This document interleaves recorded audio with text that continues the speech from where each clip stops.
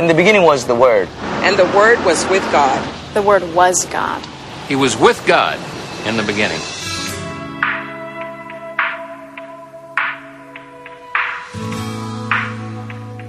Through him, all things were made. Without him, nothing was made that has been made. In him was the life, and that life was the light of men.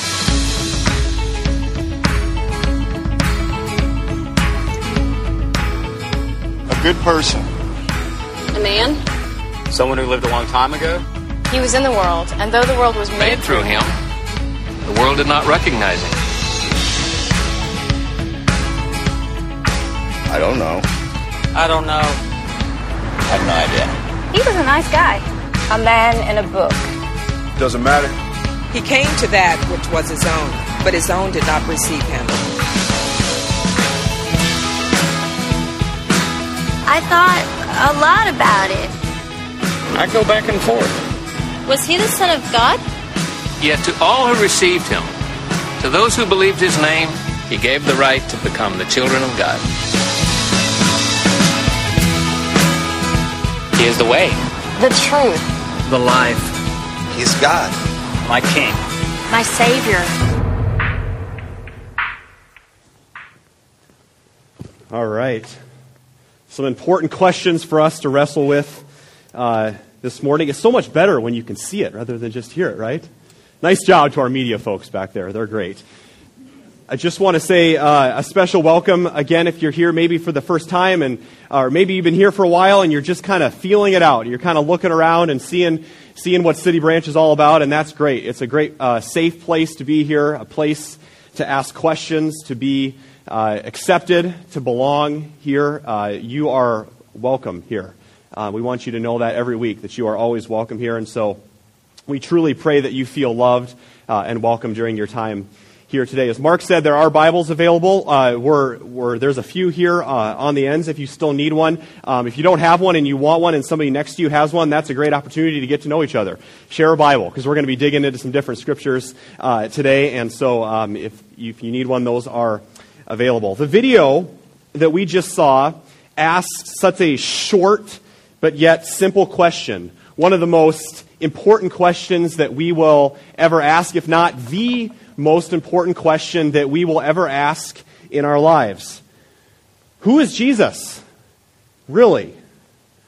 Who is Jesus? Who is this Jesus that we base our entire faith on? This Jesus that is the reason that we say that we have life today, the reason that we, as the church, as any church exists, that we here on Sundays at City Branch exist. Why do we come together? And so this question of who is Jesus, this isn't necessarily a new question. People have been asking it ever since Jesus first walked the earth over 2,000 years ago. Even when Jesus was here in our midst, fully present 2,000 years ago, the Pharisees, the religious leaders of the day, the people that had it supposedly all together and had their faces in Scripture, that they read Scripture, they meditated on it day and night, they were even confused about who Jesus was.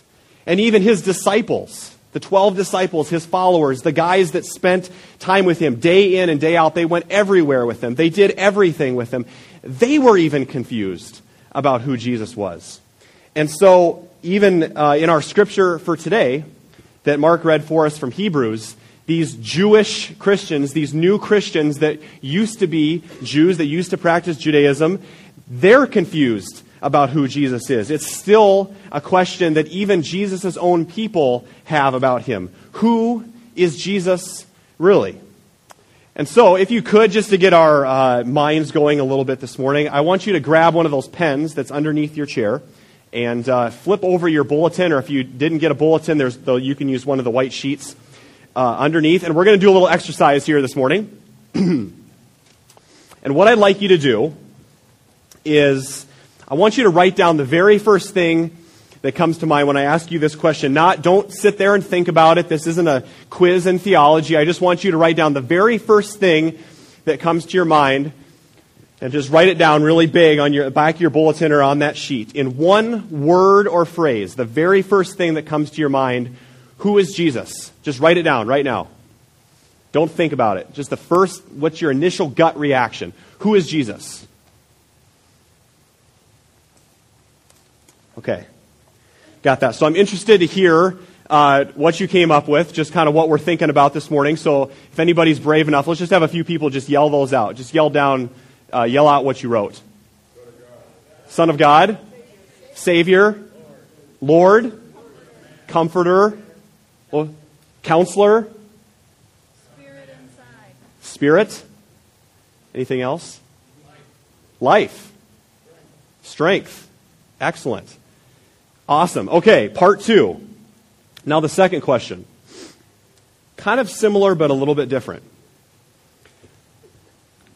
Once again, write down the first thing that comes to mind. What is the first word, or maybe phrase, that comes to your mind about Jesus' personality? If you met Jesus, what would his personality be like? Write it down. What's the first thing that comes to mind? When you think about who Jesus is to you, first word or phrase that comes to your mind about his personality. If he walked in here this morning, Jesus is like this. Okay, for this one, actually, instead of me knowing, I want you to talk to each other. So why don't you turn to 2 or 3 people around you and tell them what you put down and why. Tell them what you wrote down and why. Just to those people around you.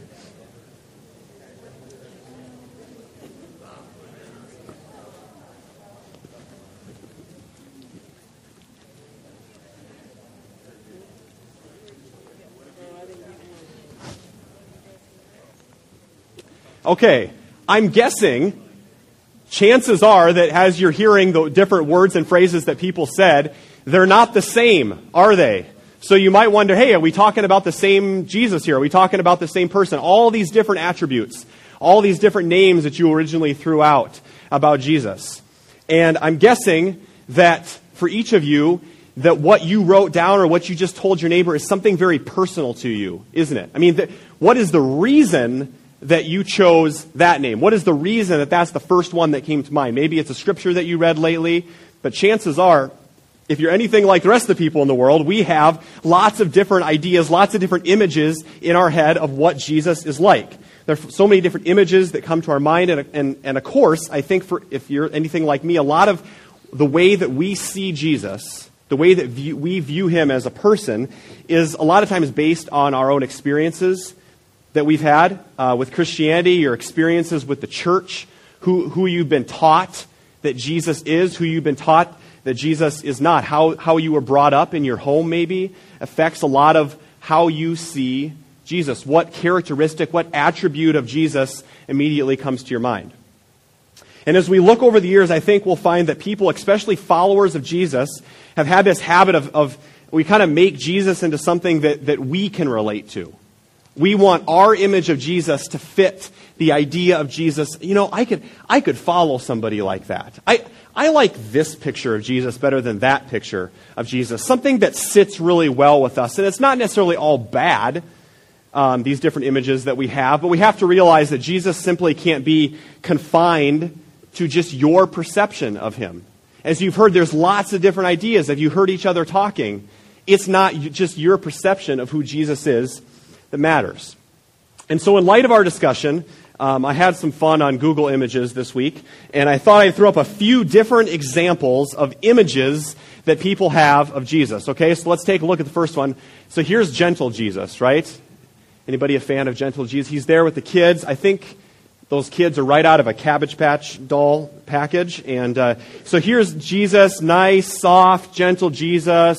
Wouldn't hurt a fly. He's hanging out with the sheep. That is a very small sheep. And those kids all look the same. I think they're triplets. But just looks like he's hanging out with the Cabbage Patch Kids there, just nice and soft and gentle Jesus. So that's one image, and he's got sort of a rainbow around him, and he's just very happy. And, okay, let's go to the next one. Here we go. This is what I like to call Homeboy Jesus. Okay, I don't know if any of you are fans of Homeboy Jesus, but, it's kind of your best buddy, the cool Jesus, maybe your BFF, your best friends forever Jesus. He's pretty cool. He's hip. He's kind of a jock in your high school. It's kind of the cool Homeboy Jesus. Let's see, what do we have next? Ooh, that's very different. Here we've got the saintly Jesus. Okay, almost looks like a painting that some famous painter did, and he's got that big thing on his head. I'm not sure what that is, but this is an image that people have of Jesus. He's saying peace to all of you. but kind of the statue Jesus. He's just very unattainable, almost. Like he's just kind of there, and he's set in, kind of like Han Solo, right? He's just kind of set in stone, and you can't really get at him. Kind of unattainable. What do we have next here? Oh, this is one of my favorites. This is the one I call the I'm not amused Jesus. Can't you just see like somebody told him a really bad joke and Jesus goes, really?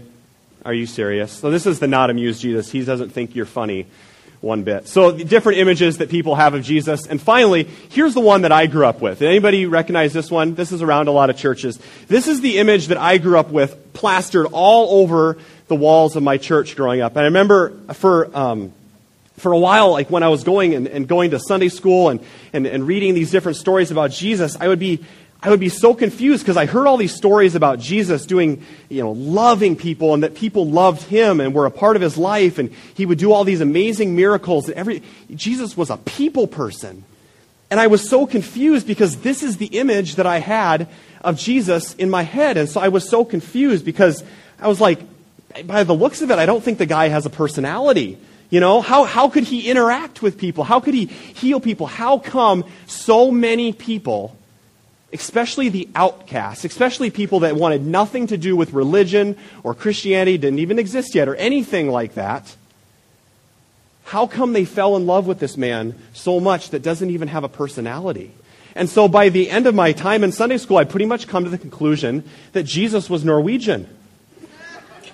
And here's why. Number one, he's white, although he's got a little bit of a tan in this picture. So he's white. Number two, he's very serious, and there's no room for fun. And number three, the man can grow a nice beard. I mean, you never saw Jesus without a nice beard, so he must be Norwegian, because he looks like all those pictures of, your ancestors. If you're Norwegian or German or anything like that, we like to put these pictures up on our walls of these people. And when people took pictures 100, 200 years ago, nobody smiled, right? So Jesus is kind of like them. He just doesn't have a personality. And that's the image that I grew up with. And so just, like I did maybe growing up for you, maybe today you've settled on the fact of who you think Jesus is. You've got a certain image or a certain idea in your head of who you think Jesus is, what he was like when he walked this earth. So you and I, we have this tendency to put Jesus in a box, into a box that we can control, that we can explain. But then when we realize that Jesus actually probably didn't even really look like that, or didn't look like any of those images, and that maybe Jesus doesn't want to just be your homeboy, it kind of blows our mind, and Jesus kind of steps outside of our box a little bit. And Jesus doesn't fit any of those nice images, any of those molds that we try to fit him into. And we also get confused. Who is Jesus? And so this is where we find the people in the book of Hebrews that Mark just read for us this morning, quite confused about who Jesus is. Now, to understand our scripture for today, when we read this up in front every week, you have to understand that that's just a tiny little portion of a much bigger story. Okay? The story of that whole chapter, the story of the whole book of Hebrews and what the author is trying to get across, and also the story of the Bible. This big story that God is telling that we're all a part of. And so what we'll find today is that to understand our scripture, we really have to understand the audience to which this scripture was written. Originally, it was not written to us here in 2009, believe it or not. We can relate to it, we can interact with it, but Hebrews was not written to us.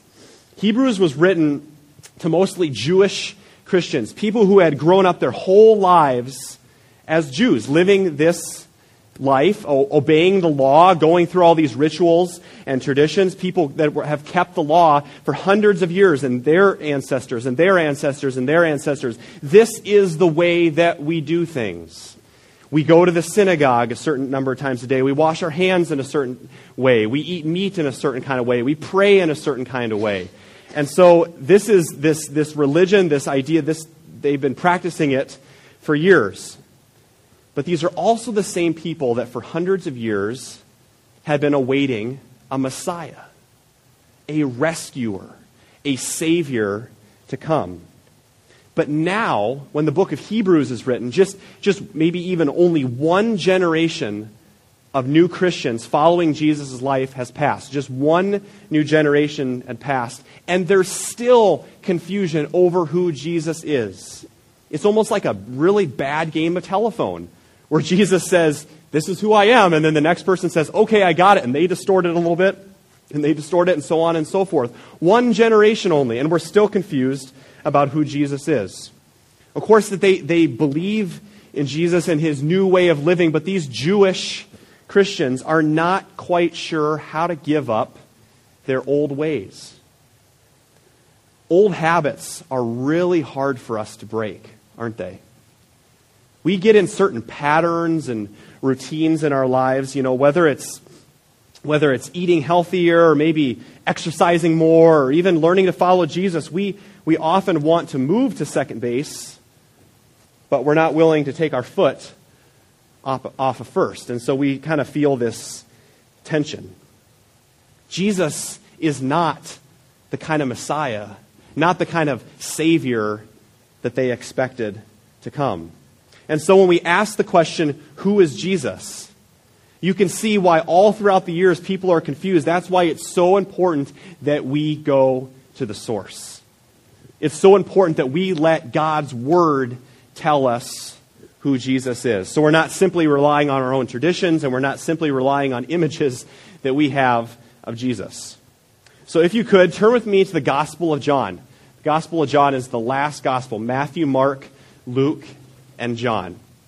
It's going to be in the second half of your Bible, kind of the back half of your Bible, the very first chapter of John. If you got somebody around you that's found it, you can help out your neighbor. John chapter 1, and we're going to start right at the beginning in verse 1.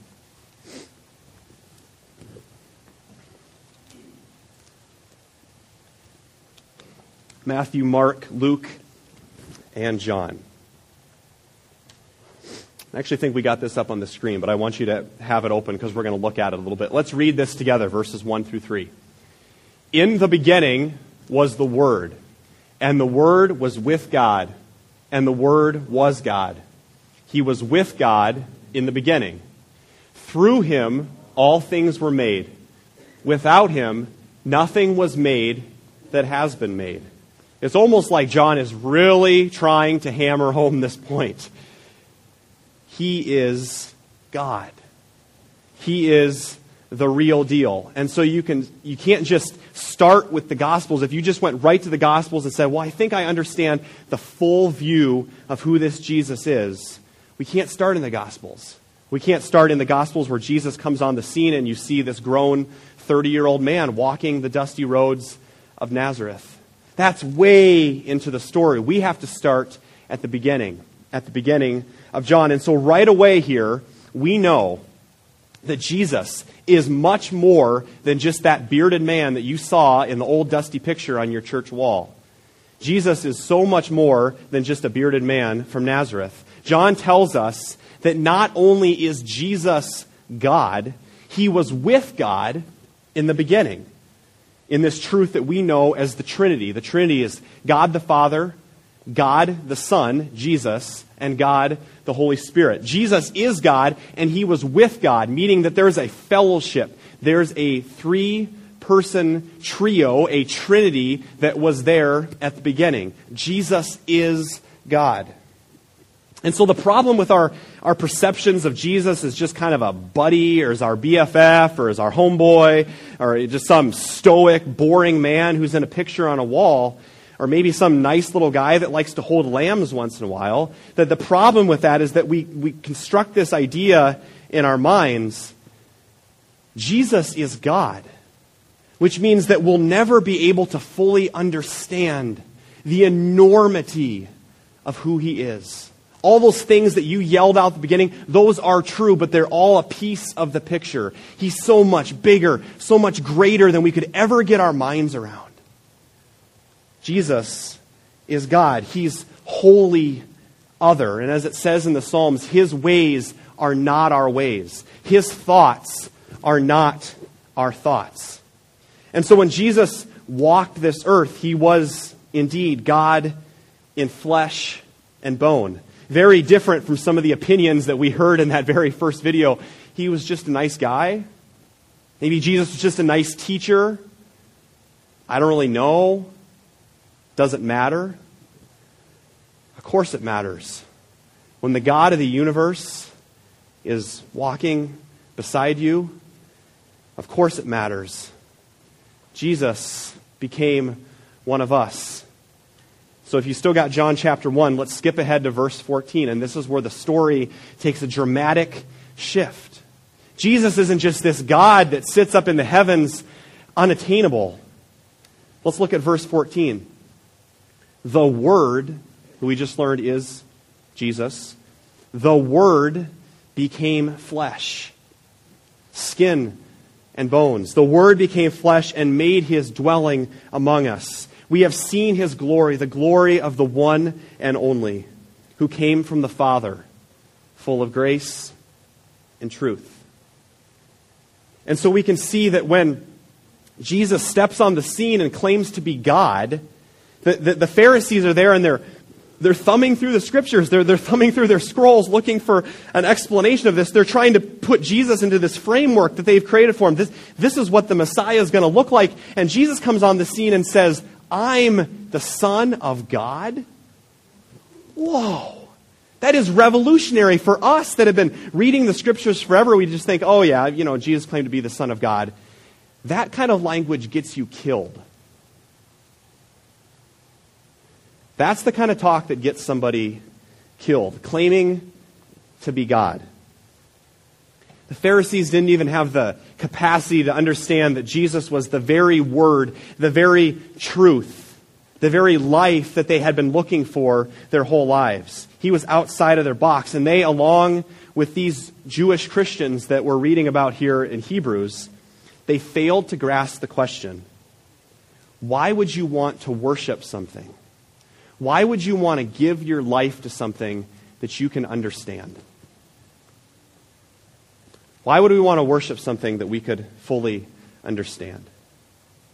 Now, at this point, we could easily conclude from the evidence that Jesus is simply a God that is so otherworldly, that He's way up there. If Jesus is God, then the image that I have of God, kind of like the images of Jesus, is this great big old bearded man, except he's got a gray or a white beard, and He's up there in heaven, and He's just unattainable, and He's waiting for me to mess up. He's waiting for me to sin, and He's going to slap me on the wrist with His big giant ruler when I sin. And that's the image that I have of God, but that's not who Jesus is either. If that's who He is, how can Jesus understand my life here today? How can Jesus understand what's going on right now, here, today, in my heart? Well, the writers of Hebrews seem to be after the same question and speak of an entirely different aspect of Jesus. So let's flip back over to Hebrews, where we were in our scripture reading this morning, to Hebrews chapter 4. Is even farther back, almost to the very end of your Bible. Hebrews chapter 4, verse 14. Hebrews chapter 4, verses 14. Or as some of my friends like to call it, Hebrews. Hebrews chapter 4, verse 14. Therefore, since we have a great high priest who has gone through the heavens, Jesus the Son of God, let us hold firmly to the faith we profess. For we do not have a high priest who is unable to sympathize with our weaknesses, but we have one who has been tempted in every way, just as we are, yet was without sin. This same Jesus who is fully God knows what it's like to be you. Not only did He create you, He's walked in your shoes. He knows what you feel. He knows more about you than you do. The same Jesus who was with God in the beginning became a tiny baby and grows to be a man who's not just a good teacher, who's not just a good buddy, but one who knew what it was like to live with nothing. Who knew what it was like to live with very little. He knew what it was like to feel every emotion that we could ever feel. He knew what it was like to find hope, even in the midst of pain and struggles. During my time in high school, there was a young man in our class named Andrew. And Andrew was one of the nicest guys that you would ever meet. He was a brilliant student, sang in the choir, played multiple sports, was on the same team. It just filled with so much life. Until one spring afternoon during I think this was our sophomore year, and we heard some terrible news that Andrew and some of his friends were headed out of town, carpooling to go to a concert in a different town, when the driver of the car lost control and flipped the car several times and landed and crashed in the ditch. And we later found out that Andrew was life-flighted to the nearest hospital before he passed away and became the only one in that car not to survive that crash. And he passed away at the age of 16. And so the story got around to his mother, and she was overcome with grief, obviously, and his mom actually got to be at the hospital, at his hospital bed with him during his last breaths. And so the mom's there with Andrew, and the father trying to comfort the mother, and the single doctor standing there. And so after Andrew had passed away, the mother was spending some time out alone in the lobby by herself and had her head in her hands, overcome with grief and sorrow. And so the doctor came out and thought long and hard about what to say, and so the doctor took a deep breath and said to the mother, "Mary, there is hope beyond today. Don't be afraid of the future. His grace is enough for you today." And it was kind of quiet for a second, and she looked at him with just the meanest scowl on her face. And she looked at him and she screamed back, "Don't you talk to me about hope. Of course I'm afraid. Don't tell me not to be afraid. What do you know about suffering anyway?" The doctor was obviously a little bit taken back, but he took a deep breath and calmly and softly said to the mother, "Ma'am, it was 1 year ago today that I lost my only son to his battle with cancer. I know that there is nothing that I could ever say to take away your pain, but I do know that there is hope beyond today.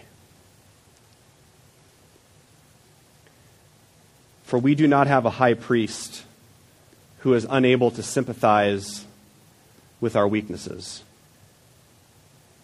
When you think about who Jesus is to you, doesn't it make a difference to know that the one who's walking with you has been there? Whether it's on the side of a hospital bed, or whether it's the fact that Jesus knows what it's like to be betrayed, that Jesus knows what it's like to lose friends, that Jesus knows what it's like to have someone close to him die, that Jesus knows what it's like to be lied to be cheated. Jesus knows what it's like to cry himself to sleep and to feel all those emotions and pains that maybe you're feeling a bit of today or this week. It makes a big difference when we know that the person who is our leader has gone before us.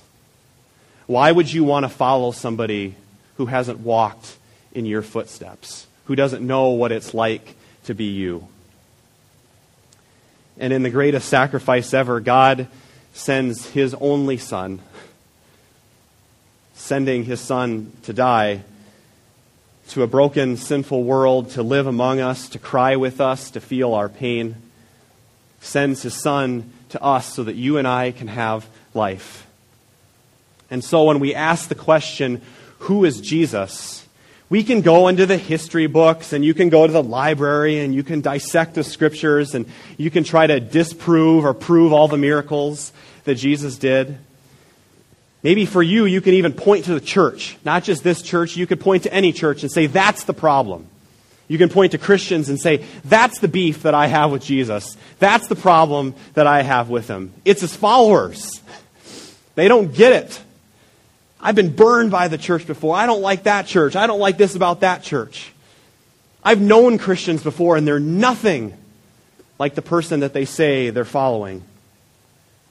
Maybe the thought of who is Jesus for you immediately turns your attention to these churches or these Christians that you've had an experience with that seem to be so irrelevant, that seem to be so out of touch with real life, full of empty tradition, and they sucked you into that legalism and has nothing to do with what you're going through in your life right now. I have met far more people that have objections to Christians than to Jesus. Yet in many ways, that's understandable. As the church, we have fallen short, and there's no perfect church out there, believe it or not. If you're looking for one, I hate to break it to you, but you're not going to find it.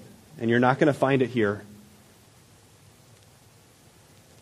But it's for this very reason that we ask that question today, who is Jesus? And we turn our eyes to him. Not because our sin and our shortcomings are not costly. They are. They cost Jesus his life. Not because we don't have a lot of trust to regain with those people that are outside the church, but because we turn our eyes to Jesus. And as you look through the pages of that Bible that you have in front of you, when we start to exalt the beauty of who Jesus is, I think you'll find that no one ever lived like him. No one ever spoke like him. No one was ever as compassionate to sinners as he was. No one ever welcomed outcasts the way that Jesus did. No one knows how to humble us without humiliating us. Knows how to lift us up without flattering us. Jesus' hands alone tell the story of his love. Jesus was calm, yet filled with holy passion. Jesus was strong, yet gentle. Jesus was filled with grace, but spoke the truth unashamedly. Jesus was a common man who had no home, a friend, a healer, a brother, a son, and finally a Savior.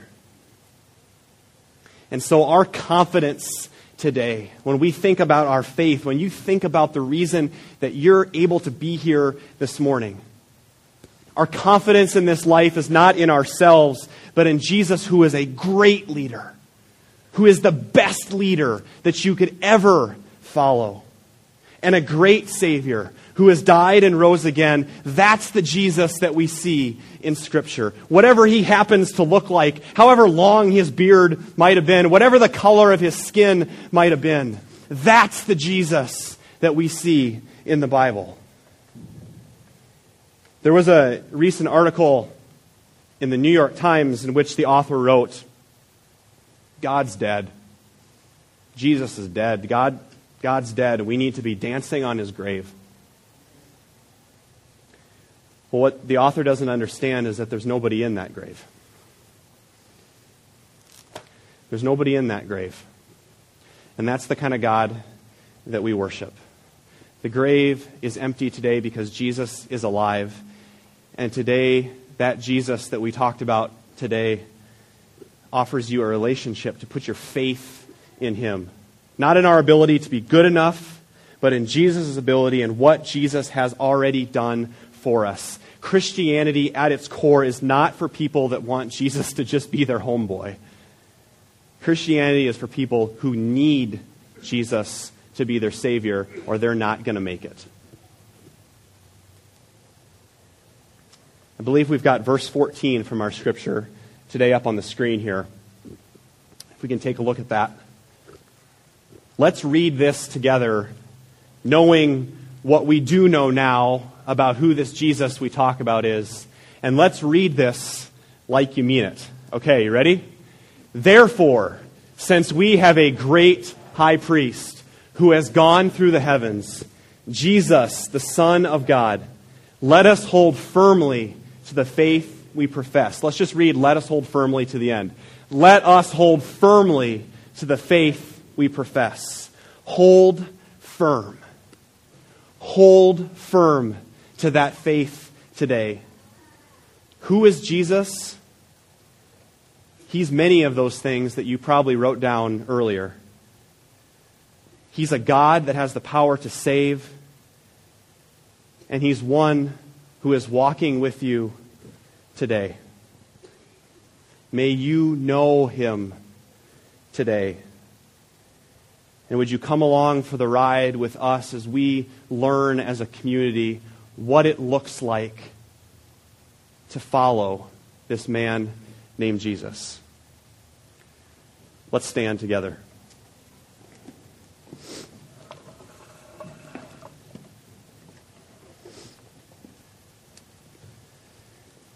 When we look at Hebrews chapter 4, we look at verse 16. We're reminded that we can approach the throne of grace with confidence. Are your prayers filled with confidence today? That same confidence that a little child would have when they run up into the arms of their father. Does that describe your prayer life today?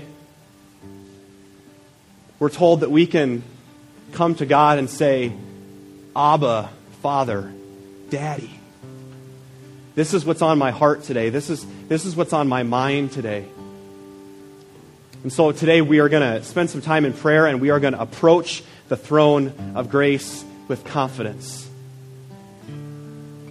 And spend some time with our Heavenly Father, who has done everything to bring you life, who has done everything to be in a relationship with you today.